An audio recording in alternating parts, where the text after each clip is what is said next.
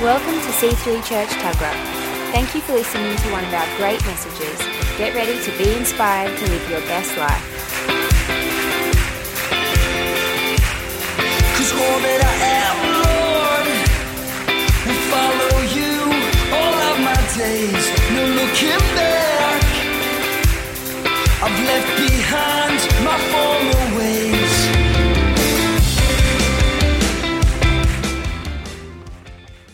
First up, we're going to ask Jono to come and share with us. Let's just encourage him.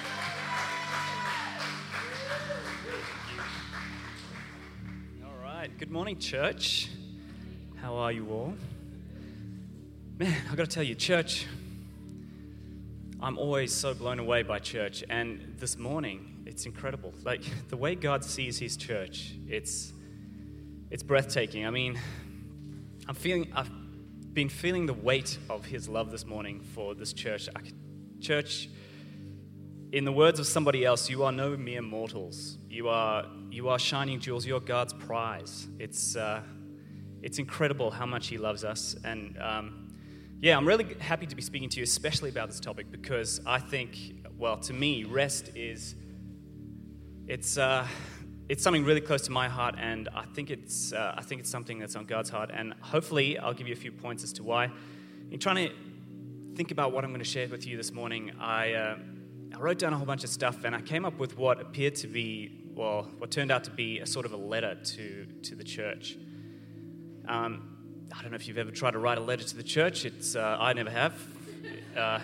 It was new to me, but I was going to read it out to you, but I don't think it was going to work very well. So I've just pulled out some of the major points that I got from that. It was, and hopefully you can get something from it. So the first and strongest point that came out of this was that rest is important. It's very, very important. It's important to God. It's important to us. It's important. Let's have a look. So Genesis 2:2. By the seventh day, God had finished the work he had been doing. So on the seventh day, he rested from all his work. That's way back in the beginning. That's when it all started. He entered his rest. And he's still in that rest. He didn't leave that rest. His whole intention was for us to be with him in that rest. And that was his whole goal and still is his goal. And we didn't have a way to get there until he made a way, which was part of his plan. And that way has been made now. And that is the finished work of Christ, as we keep on saying. He's given us a way to enter that rest, and so it's not just some state. It's not physical rest is part of it, but it's so much more to it. Just like most other things in this world, the physical side of it is just it's a symbol or just a filtered version of the real thing. There's so much more. His rest is where all of his resources come from. The second point that came from it is that, obviously, because it's so important, it's heavily under attack, and it gets attacked all the time. Attempts will be made to undermine it, to hide it, to destroy it, to belittle it, to disguise it, and to bring it down in every possible way. And it's something we need to be very aware of. Because if you're not in God's rest, the only thing you have to rely on is your own resources. And that's exactly where our enemy wants us to be, without resource, without ability to deal with day-to-day troubles, without, on our own. The flip side of that is that if you are in his rest, you have every resource you possibly need. You find yourself immersed in his grace, and every possible resource. I pulled this. I thought I'd just read this well-known verse to pull the contrast, or to highlight his resource and his provision out of this. So Psalm 23, 1-6. The Lord is my shepherd, I lack nothing. He makes me lie down in green pastures. He leads me beside quiet waters. He refreshes my soul. He guides me along the right paths for his name's sake. Even though I walk through the darkest valley, I will fear no evil. For you are with me. Your rod and your staff, they comfort me. You prepare a table before me in the presence of my enemies. You anoint my head with oil. My cup overflows.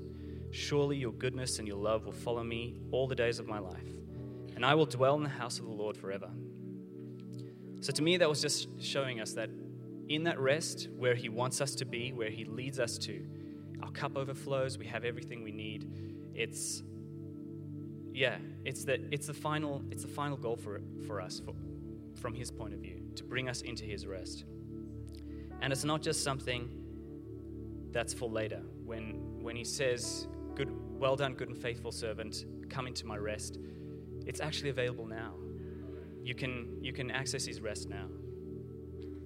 So the next point that I got from it, we'll highlight from Isaiah 64:6. We have all become like one who is unclean, and all our righteous deeds are like a polluted garment. We all fade like a leaf, and our iniquities, like the wind, take us away. So it's a bit different there. But what this is trying to say is that outside of this rest, everything we do is at risk of being fruitless. Even our most righteous efforts don't really amount to much, because our faith doesn't produce the type of works that he's looking for. But the good part about that is that when he calls us into his rest, he gives us his faith, and from that comes his works. So what this is saying is that, or the point that this was making, is that efforts outside of this rest are, well, we've got to consider them. Consider what the efforts are producing. Consider the fruit of the efforts, and consider how God sees them. Because only Christ's faith produces Christ's work. And the good news is that he's freely given us his faith, and it's accessible in that rest.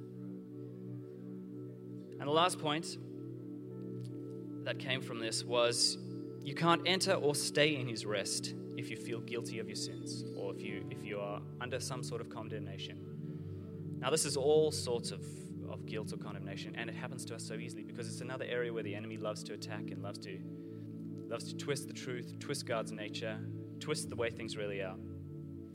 Whether it was yesterday's sin or last century's sin, you have to receive his forgiveness as soon as you're aware that it's there, because it's freely given. And the thing is, this condemnation it can be subtle, and it undermines everything. But the thing is, as soon as it's there, we no longer feel that we have access to God. We no longer feel that we are free to. We no longer feel that he wants us close to him, that he wants us with him. And the thing is, we don't have to. We don't have to feel a single ounce of condemnation. It's really hard to reconcile in our own heads the way he so freely and constantly and over gives us that forgiveness. But he does, and he wants us to, so that we can enter that rest. So a few verses just to illustrate that point. In Romans 4:5, he was delivered over to death for our sins, and he was raised to life for our justification. That's speaking of the exchange that happened. Us for him, him for us. And John 16:33, I have told you these things so that in me you may have peace. In this world you will have trouble, but take heart, I have overcome the world. And Philippians 4:6-7, do not be anxious about anything. In every situation, by prayer and petition, with thanksgiving, present your requests to God, and the peace of God, which transcends all understanding, will guard your hearts and your minds in Christ Jesus. So, just to finish it all up, God's plan for us has always been for us to look to him. It's kind of like the more you look at Jesus, the more the Holy Spirit works inside of you. The more you look at yourself, he stops. Jesus wants to be our resource, our sole resource, the place we go for everything we need. I think I've made the point, and that's his rest. So, church, God's rest is his final plan for us. And in another verse it says, make every effort to enter that rest. In fact, make it your only effort to enter that rest, because from there, every other good work flows. So that's all I had for you today. Oh, what is inside of people? You know, isn't he amazing? Isn't he just special? Just something so special about you, Jonathan. It's like Christ-like. Just grow your hair longer and let's wear some sandals and we'll all listen to you a lot more often. Representing our young adults, would you like to come up, Ryan Connor? Thank you very much. I'd just like to say thank you, Pastor Phil, Pastor Julie, for the opportunity to be up here. It's such an honour to be up here in this place. And so time is short, so I want to get right into it. And I'm going to be talking from, let's start off in Mark chapter 6 and verse 30. It says, "The apostles gathered around Jesus and reported to him all that they had done and taught.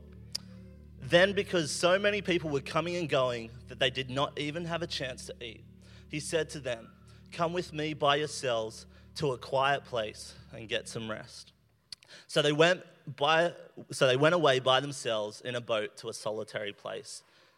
Come away with me by yourselves to a quiet place and get some rest." Thank you, God, right now that I can just speak your words in a clear, profound, and timely manner, Lord, that I can communicate your heart through my words, Lord. All the honor and glory to your name, Father. Amen and amen. So let me just quickly provide a little bit of context to that story there. Earlier in the chapter, we see the disciples go out in pairs under the authority of Christ, where they go delivering people from demons and setting captives free and making the sick healthy again and doing all these incredible things. And it is now evident that they've come back and they've done all these good works and all these crazy things. And now that they need a bit of rest, like I sometimes think like maybe a Ferrari or whatever it might be that is the envy of all motor vehicles. It might be the greatest car, but you know, if you're in the middle of a desert and it's got no gas, it's got no fuel, I'd prefer like my little Kia car any day of the week with a full tank of gas. You know, sometimes I even think, you know, there's some Christians out there that they can rev their engine and toot their own horn sometimes, but you know, sometimes it's the substance of what's on the inside which is more important than what you can see from the outside. And I just want to pick up the scripture again in verse 35, chapter 6. It says, "By this time it was late in the day, so his disciples came to him. There is a remote place, they said. This is a remote place, they said, and it's also very late. Send the people away so that they can go to the surrounding countryside and villages and buy themselves something to eat." But he answered, "You give them something to eat." They said to him, "That would take more than a half a year's wages. And are we to go and spend that much on bread and give it to them to eat?" But Jesus replied, "How many loaves do you have?" He asked, "Go and see, go and see."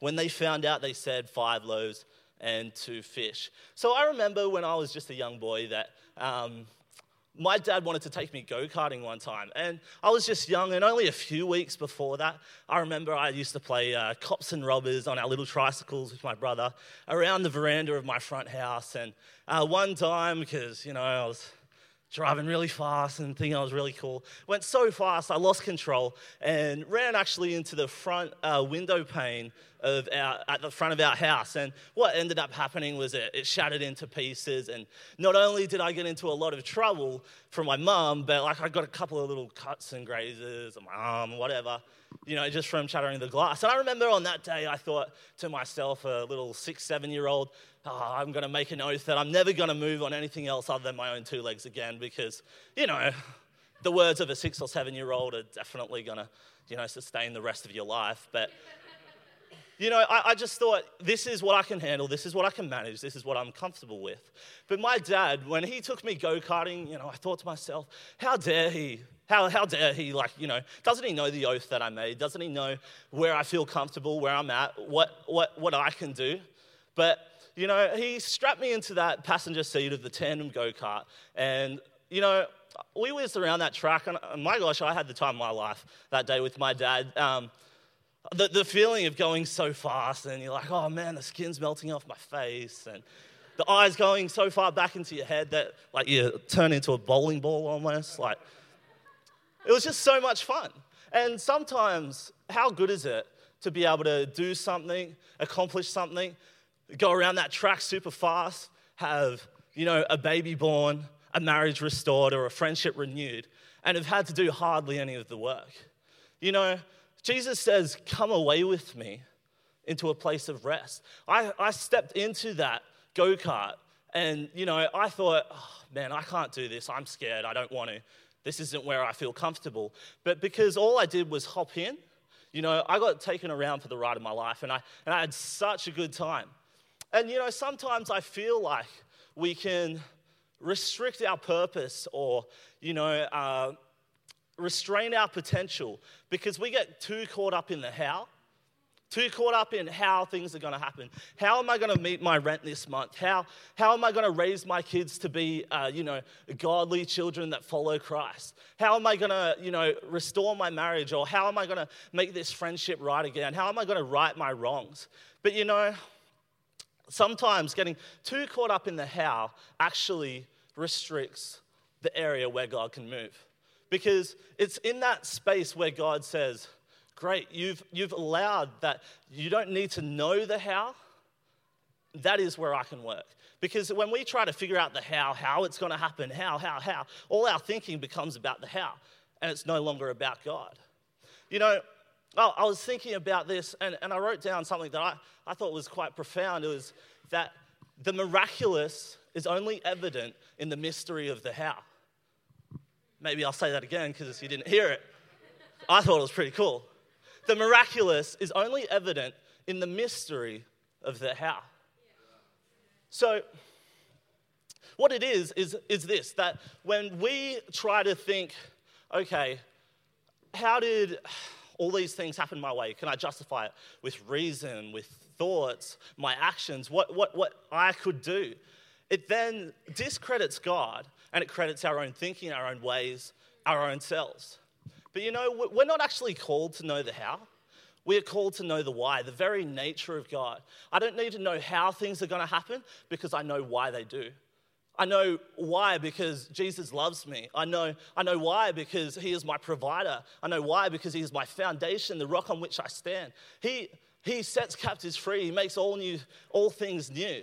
He is my God. He is the same yesterday, today, and forever. I know why. I know the very nature of God. The very nature of God. You just got to rest in that why. Rest in the why. And, my time is so short, and so I'm just going to close up here with a few final thoughts. At the end of this passage, it goes down to the verse 42, and we'll pick it up there, and it says, they all ate and were satisfied. And the disciples picked up 12 basketfuls of bread and fish. So, at first, I think, did God miscalculate his miracle? Did he give them too much in that moment? Is now what's left over going to waste, or is it now of no use? No, of course not. God has a plan and a purpose for everything. 12 baskets left over. There was 12 disciples. First, they all ate and were satisfied. And then second, there was enough for leftovers. Leftovers, if you take that rest in the why, where you get that victory in a place where you understand that you don't need to know the how, but you realize the nature of God, you then take that bread and that fish, that victory, and then you can use it to feed other people. You can use that same thing where you conquered something where you thought was insurmountable, and you use that to lead other people, sustain other people, feed people into a place where they're at a conflict for themselves to overcome something that they thought that they could not.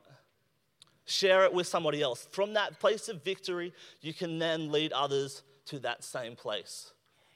So good seeing our young men and women growing up in the house of God. You just don't know what's in this house. There's so much in this house. There's so much weight in this house. God is doing something so powerful in this place to prepare us for the more. And the more is the body of Christ doing the work of the ministry. Pastor Phil and I and the team are here to release the body to do the work of ministry. And this is the most powerful thing that we can do in Jesus' name. Let's welcome our youth pastor up, Rachel Mondel, to share with us. Thank you, Pastor. Thank you. Oh, it's such an honor every time. This is really cool. And I love this topic of rest. I love it. And I think we all relate to it and all resonates because we all want the peace of God, right? We all want to have fullness in our world. We all want contentment. So this key of rest, like spending a whole year on it, it's amazing. And if we can get it, then it just changes everything. So I just want to start off with one of the core scriptures for this topic found in Matthew 11:28. It says this, "Come to me, all who are weary and burdened, and I will give you rest. Take my yoke upon you and learn from me, for I am gentle and humble in heart, and you will find rest for your souls. For my yoke is easy and my burden is light." Come to me. And it's this ultimate invitation that we've been given to come to Jesus. Ultimate invitation. And I can just imagine him, seeing us walking around with our stuff and him just going, come to me, come to me. And throughout all of humanity, throughout all of his encounters with people, Jesus was always inviting people to himself.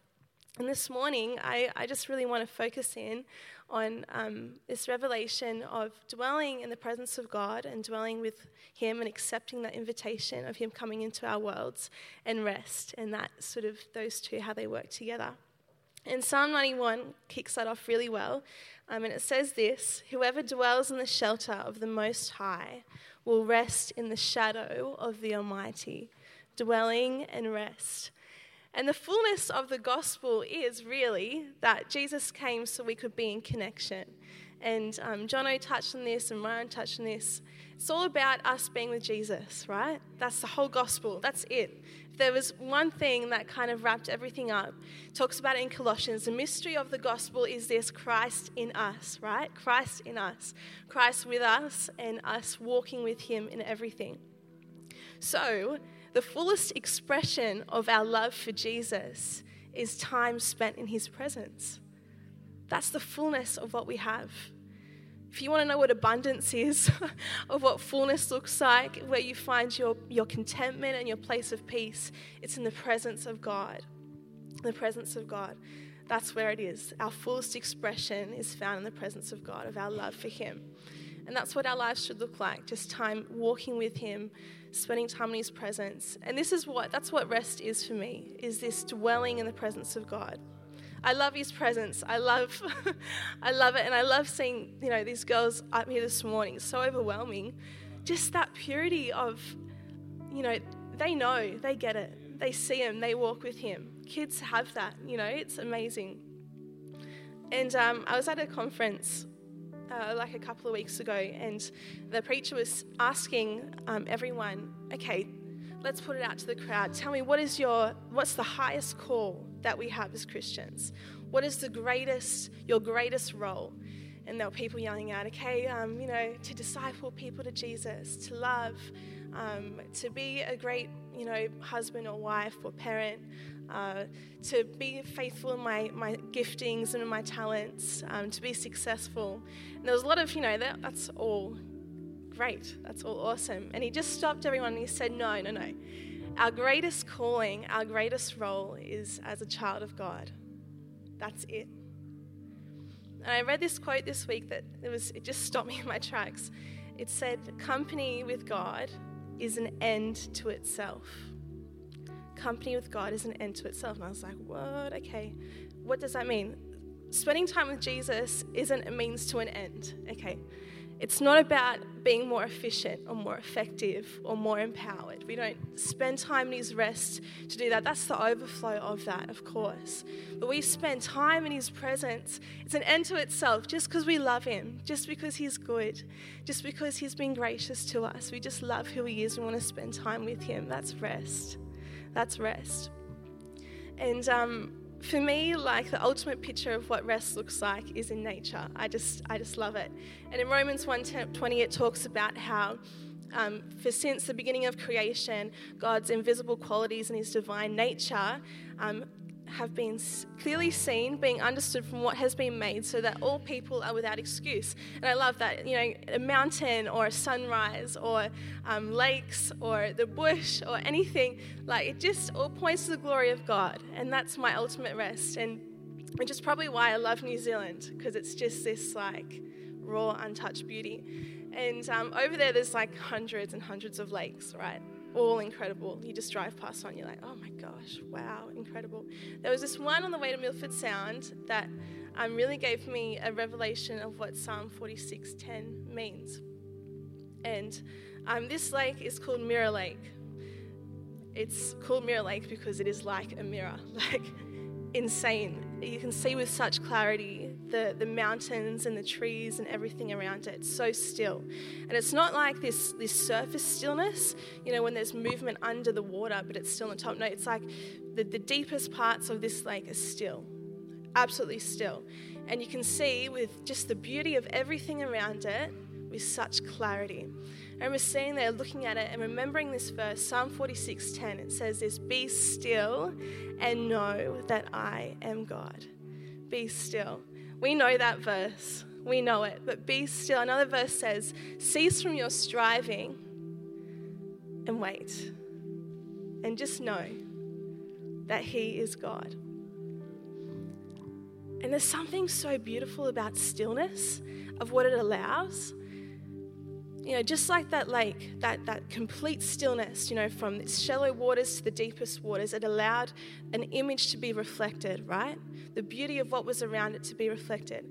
Just that same stillness, when we create space for God in our lives, when we get rid of the stuff and we just say, okay, my physical time is yours. My mind is yours.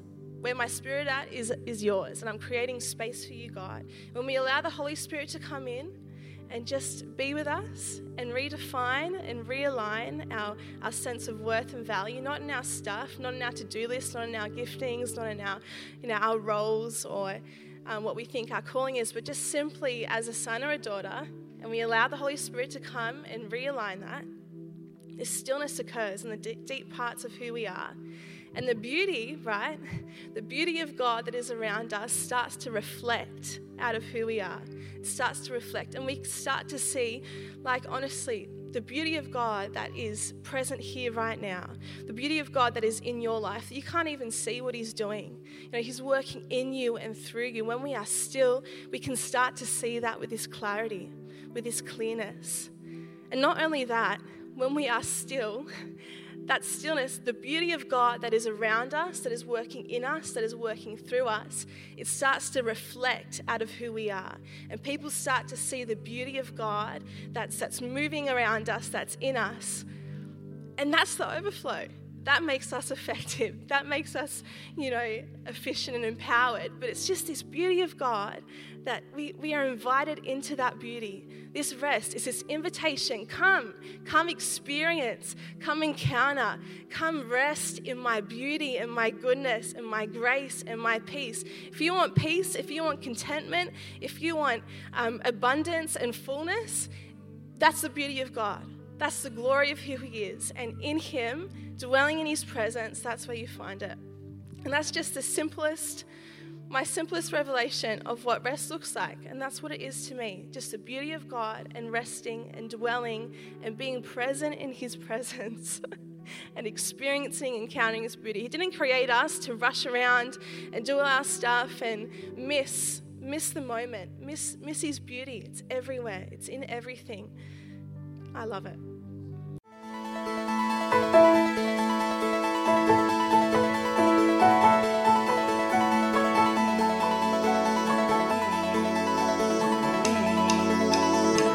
We hope you enjoyed listening to this message.